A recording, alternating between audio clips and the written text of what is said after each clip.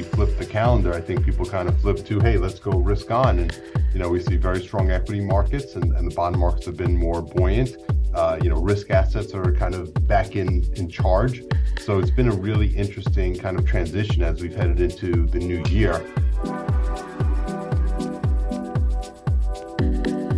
Hi, this is ETF.com's Exchange Traded Fridays podcast, where we talk about the latest developments in the ETF industry on a weekly basis. I'm managing editor Heather Bell, and I'm joined by my longtime colleague, senior ETF analyst Samit Roy. Hey, Samit. Hey, Heather. How are you doing? I'm good. How are you? All recovered from the conference? Yeah, starting to recover. Flew in late last night. How was the conference for you? It was pretty good. Got to see a lot of people, which I don't usually get to do since I'm working from a basement in Denver. So that was great. Today, we're speaking with Sal Bruno, the Chief Investment Officer of IndexIQ. Hi, Sal. Hi, Heather. Hi, Samit. Great to be with you guys today. And it's great to have you join us. Just to start off, Sal, how do you think investors should be positioning themselves in the current market environment, which is kind of a rather weird environment, frankly? Yeah, I mean, it's really interesting. I think so far, 2023, as we sit here in very early February, has been kind of the mirror image of 2022. I mean, in 2022, basically you had extremely aggressive Fed policy, and it really took most assets down negative for the year. We saw sort of unprecedented negative returns for the 60-40 stock bond portfolio, and really across almost every asset class, we saw negative returns. It was a real risk-off year. There were a couple of asset classes that showed some decent performance. The U.S. dollar over the course of the full year was actually pretty good. Not surprising, given that we saw the Federal Reserve raising interest rates as aggressively as they did. Energy stocks were also probably a bright spot for the full year, but that was kind of it. And so, this year has been kind of the complete reverse. As soon as we flip the calendar, I think people kind of flip to, hey, let's go risk on. And, we see very strong equity markets and the bond markets have been more buoyant. Risk assets are kind of back in charge. So it's been a really interesting kind of transition as we've headed into the new year. And of course, the question is, have the markets gotten a little bit ahead of themselves, given, equity markets are up, upper mid digits as we speak. And so, the question is where do clients go now? We think that equities probably are still a decent place to be, but there may be opportunities beyond kind of the headline top market cap weighted names where you may find some better opportunities. And we could talk a little bit about some of the strategies that we're employing to try to unearth some of those opportunities. We think also alternatives have a place in the portfolio. Alts had a really interesting place last year. You look at a strategy like a merger arbitrage, they were generally slightly positive to slightly negative if you look at the range of different merger arbitrage managers.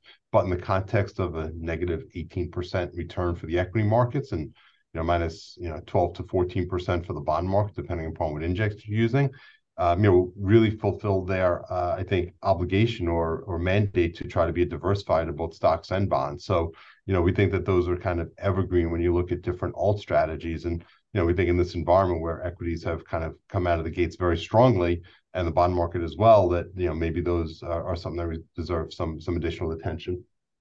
Yeah. Well, I took a look at the flows for IndexIQ, and the thing that stood out to me is, according to our data, ESGB, your core ESG bond ETF, took in the most assets during the past 12-month period. And I was wondering, can you kind of like talk maybe in more generalities about what's going on with the flows into your or out of your funds in the IndexIQ lineup? Yeah, I think, we have seen some flows. ESGB is one that has had some positive flows. And I think the other place where we've seen it is in our municipal bond suite of ETFs. All of those are actively managed. All of our fixed income ETFs are actively managed. So we're fortunate to be owned by New York Life, and New York Life Investment Management is the group that we sit within. And as part of NILIM, as we call it, we have other sister boutiques that are also part of Nylum, include Mackay Shields, who's a very well-known fixed income manager. And we've been able to tap into their expertise, whether it be on the core bond side in their global fixed income team, or on the municipal bond side in their muni team, to bring out what we think are very competitive product and offerings, again, actively managed. And we think that makes a lot of sense, particularly in the muni space, where the breadth of the ETF of the municipal bonds is so wide that we think that having professionals who are kind of looking at the stuff all the time gives a nice advantage to be able to find where the opportunities exist within the municipal bond space. But to your question, Heather, on ESGB, that's one that's managed out of the global fixed income team. And we think that it really is a compelling offering. It's a core plus bond ETF, actively managed, and it comes at it with a tilt of looking towards kind of an ESG, just in the name. And it's kind of interesting how you apply ESG to bonds versus stocks. It's a little bit different because for bonds, many of them have kind of specific use cases when companies go to market of when they're trying to raise capital. And so you can really have the managers can really get out there and talk to the companies issuing those bonds, say, well, what is kind of the purpose of this bond? And each bond issuance may have a different purpose, and some may be more well suited towards activities that would be more conducive towards the ESG label. So I think it's kind of an interesting way of looking at ESG through the bond lens relative to the stock lens. Yeah, it's definitely a different perspective. Yeah, Sal, really interesting to see the success of that ESG bond fund. But I want to turn to another one of your ETFs. It might even be your largest ETF, IQ Hedge Multi-Strategy Tracker ETF, QAI. It's got over 600 million in assets. When a lot of people think about hedge funds, they think, high fees and maybe stellar performance from a few standout funds, but relatively middling performance from the rest of the group. QAI is obviously a different animal. Can you tell us how it compares to actual hedge funds, and who is this ETF for?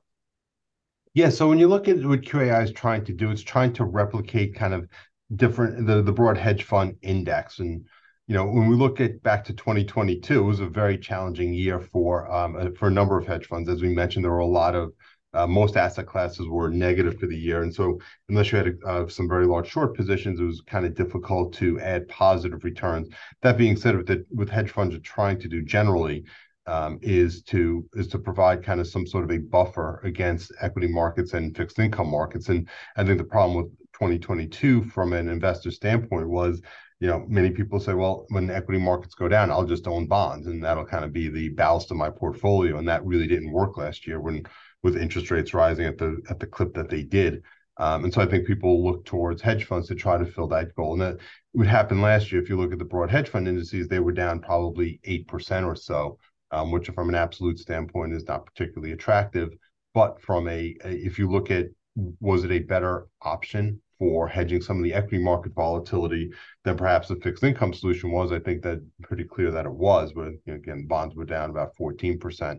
So I think there was some positive attributes in a negative total return environment for hedge funds. And QAI last year basically tracked its a few basis points. But again, I think being down kind of 8%, while on a relative basis was, and from what it was trying to do was positive. I think it's difficult to attract a whole lot of capital in that type of an environment. And another alternative ETF you guys have, Sal, which is pretty popular, is your merger arbitrage ETF, ticker symbol MNA. Great ticker. Thank you. It's also it's also one of your largest ETFs, and this one's interesting because it's not very volatile, right? And you would expect that given the fund strategy. I also looked at the returns over the last decade, and they've been pretty solid with gains similar to investment grade bonds over that period. So what have been the risk return characteristics for this type of strategy long term? And do you expect that to continue going forward? Yes, I think you're right. Long term, we've been very pleased with the risk return profile of the M&A ETF. I think, like every strategy, it goes through its periods of times where it does a little bit better and sometimes maybe does a little bit worse. But overall, we've been very pleased with it as a diversifier. Again, I think last year was a good case in point where equities and bonds were down so significantly, and merger arb was flattish to slightly down a little bit, again, depending on which strategy you're looking at. So we think that that is a real positive. You know, our outlook is actually fairly positive. Some of the trends we've seen in merger arb over the last, couple of years or so is, you look at deal flow, and deal flow really took off. We saw obviously a very almost come to a complete halt at the peak of the COVID crisis when things first started shutting down in March and April of 2020. And kind of deals just kind of stopped almost completely, and there was a dearth of deals. And not surprisingly, the world was shutting down, and bankers and lawyers were not able to travel and facilitate transactions. But once the world started opening up even just a little bit, or people adjusted to the remote world, we started to see deal flow come back online. And in fact, we saw a huge surge as liquidity pulsed through the market. Companies were flush with cash, and they became the stock market kind of took off, and companies were able to use their stock as currency to buy other companies. And so we saw a huge increase in deal flow in 2020, 2021. 2022, we started to see it trickle off a little bit. And I think, while it's down from a dollar standpoint as well as from a number of deal standpoint, I think we're back to kind of where we were pre-COVID, which was that it's not a mania, but there's still ample deal and ample activity to run the strategy. I think when we're looking at kind of the expected return for merger arb, I think probably the most important thing is the completion rate. The two things are the premium you get when the deals close and the expected completion rate. Premiums have been going up. Part of that is a reaction to higher interest rates. And so when we see higher interest rates, typically you see deal spreads widen out a little bit. And the key really is the expected completion rate. And I think, while it has still remained fairly strong, I think we're in an environment, a regulatory environment, not only in the United States, but in Europe as well, where there's a lot of scrutiny on these deals. And, the amount of scrutiny kind of varies by administration, the political bias of different administrations. Right now, we're in one where a lot of deals are gathering a lot of scrutiny, attracting a lot of scrutiny, again, here as well as in Europe. And I think that has caused some of these spreads to go a little bit wider, and have kind of muted the merger arb returns a little bit. But as you said, Sumeet, it's not a very volatile strategy. Every once in a while, you get a deal that breaks, and that can cause some volatility in the strategy. But generally speaking, it's a low vol strategy. And so, we think that despite the fact that it is a more difficult regulatory environment, we are still seeing deals close, and we think that the risk return profile should still be fairly attractive.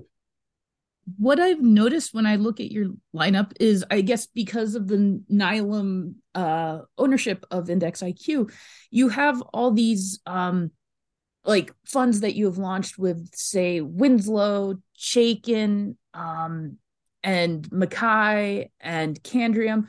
I was wondering, could you talk to me about the pipeline and how that kind of works to roll out products and how you make those decisions?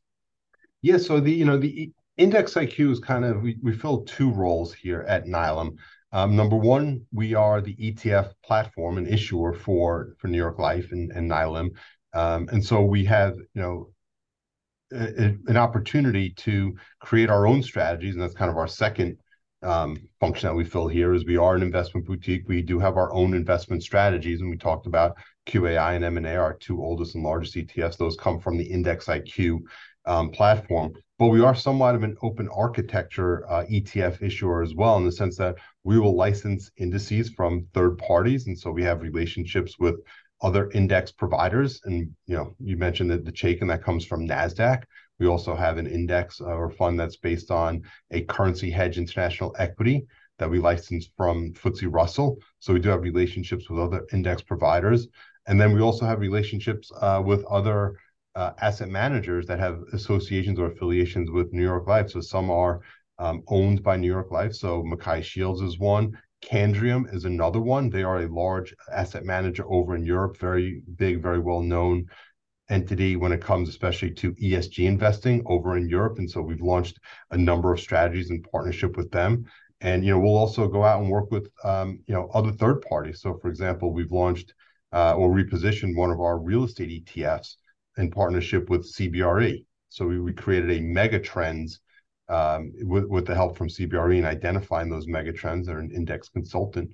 And so, again, we use third-party intellectual capital, in that case with CBRE, whether it be affiliated, whether it's Mackay Shields or Candriam, or Winslow's another one. They sub-advise Mainstay mutual funds, Mainstay being the mutual fund brand for New York Life Investments. And so we were able to capitalize on that existing relationship with Winslow and launch 2 actively managed, non-transparent ETFs, the first ones we've launched, and we did that in the middle of 2022. Yeah, I remember that. So what's your perspective on semi-transparent or non-transparent active? I feel like the trend hasn't fully caught hold, but is it something that has like a future ahead of it, maybe when there's, when foreign securities are allowed in those types of products? Or Yeah, I think you're right. I think active is really gaining a foothold in the ETF world. And, you look at the flows from last year, and active had a pretty good year for ETFs, almost about 86 billion in new capital coming in for active ETFs industry wide. So we think that active, and that's still relatively small. I mean, passive brought in over 500 billion. So, it's a little less than 20% of what we saw on the passive side, but significantly larger than it was in previous years. So I think active in general is getting some momentum. Active non-transparent is a sub portion of that. That has been a slower adoption, to be sure. If you look at the top 20 launches for 2022, 17, this is industry wide, 17 of those were active. But none of those were non-transparent active. So again, we're seeing some momentum building in the active space, but I think it takes time. I think people, we're starting to see when active first came out, a lot of people were saying the same thing. Does this have a future? Will we see any flows to active? We're starting to see the flows coming in. I think time will tell, but I think we are somewhat optimistic that the active non-transparent, as people get more comfortable with active ETFs and we see the flows go there, I think the next iteration will be the active non-transparent start picking up a little steam or momentum there. But again, those are a little bit of a different animal, and investors have to get comfortable with the arbitrage mechanism, which is key to pricing for ETFs, that arbitrage mechanism will work in the non-transparent world. And I think industry participants are somewhat comfortable. We have to get the investing public to become comfortable with that. Absolutely. I was also wondering, I've been really looking at ETF, mutual fund to ETF conversions, and I was wondering if there's any plans for that at IndexIQ. Like, I mean, you could bring like mutual funds from your parent company to the market and stuff like that. Is that in the cards ahead, or, do you have any thoughts on that? I think it's a really interesting topic, and we're starting to see, the first few have been going over the last year or so. At the industry conference, I had an opportunity to catch up with an investment lawyer who said he's really busy with many companies that are starting to line up and filing to do these conversions. So I think we are going to see more and more of them.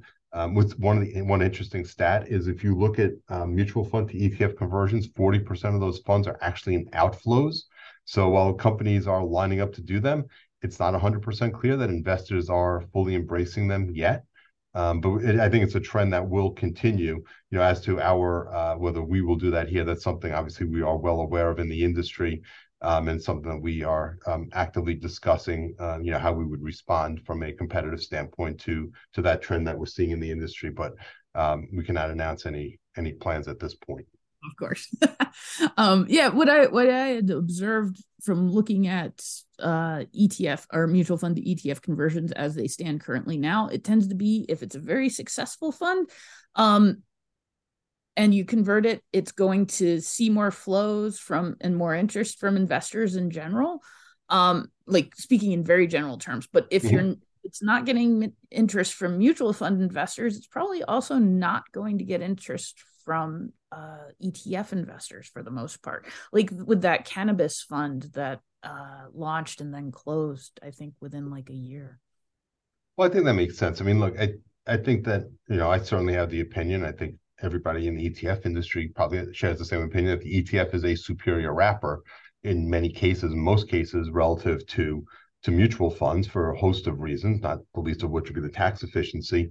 But that doesn't mean that taking a fund that's not particularly that doesn't have a whole lot of investor interest and just kind of changing the wrapper is going to all of a sudden lead to more interest. I think I agree with you on that point. So, just changing the wrapper doesn't solve, the problems of a fund that doesn't have any interest. But you're right. I think for those that already have interest, I think the ETF brings some significant benefits relative to mutual fund. And, as an ETF participant, I think that's a widely held belief. Yeah, of course. We're not biased. But it's true, though. I mean, it's empirically unarguable, I think. I was just wondering, where is IndexIQ's focus right now? Like when we're at what looks like it's going to be some kind of turning point in the markets. Yeah, I mean, we talked about it a little bit, not surprising given the greater flows and product number of products coming out and success that we've seen on the active side. That's been a big portion of our focus, and we launched a significant number of products in 2022.